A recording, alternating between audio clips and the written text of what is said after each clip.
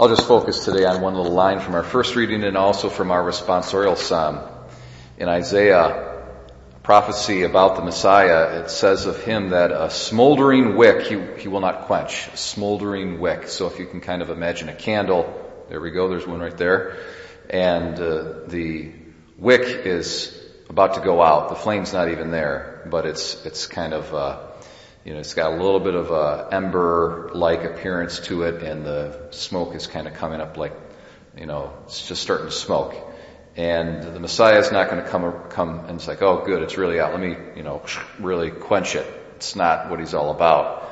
He's actually going to take that flame that's in its most weakened condition possible, and he's going to try to actually revive it. And it says in our responsorial psalm that the Lord is my light. He's my light. Jesus is our light. I think of a few things, images that come to my mind here. We're getting ready for the vigil. And during the vigil we have the holy fire. And this is a symbol of Christ's light and the power of his resurrection. And then we have the Paschal candle. St. Michael's has got a new Paschal candle. It's hiding right now. But when it comes out for the vigil, you're going to see it's a really nice candle.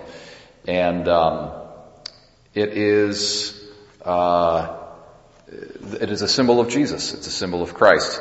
So if we go back to the Old Testament, we see Jesus is symbolized by a pillar of fire. And he led the children of Israel out of Egypt. And the whole vigil that we celebrate is basically surrounding that exodus of the children of Israel out of Egypt and the pillar of fire. It's like the main theme of the vigil, actually. So here we are, we're like this little tiny wick that's smoldering, and Jesus is a 300-foot tall pillar of fire. Okay, big difference. But what's so amazing is that he became one of us, and he let his brilliant, amazing, beautiful light be extinguished so that ours wouldn't have to be. Isn't that an incredible thing? If you contrast the two lights, we're nothing. And he is this brilliant, thousands, millions of suns concentrated into this pillar of intense fire.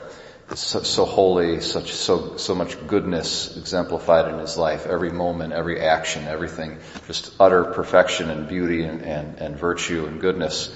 And we're kind of like little misshapen, dwarfs compared to him. And yet he comes and he takes all of that awesome fire and that light, and he lets it actually be extinguished so that ours wouldn't have to be. How incredible is that? And I say this a lot, and it's a truth that I think still, if you think about it, it will surprise you every time, is that even if no one else in the world but Patty lived, Jesus would have done everything that he did for Patty's sake. If there's no one else but John. If John was the only person on this earth, the only one that ever existed, Jesus would have done every single thing that he did just for John.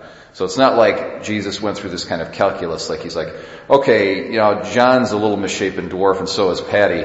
I'm this big brilliant thing, and so, they're not worth my time, but I'll do this for everybody. I'll do it for that. I mean, that's not how he thought. He thought of everybody individually.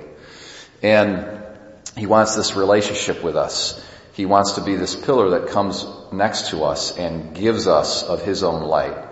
So he doesn't want to keep us down. He wants us to grow, and he wants us to become more like him so it's this utter generosity.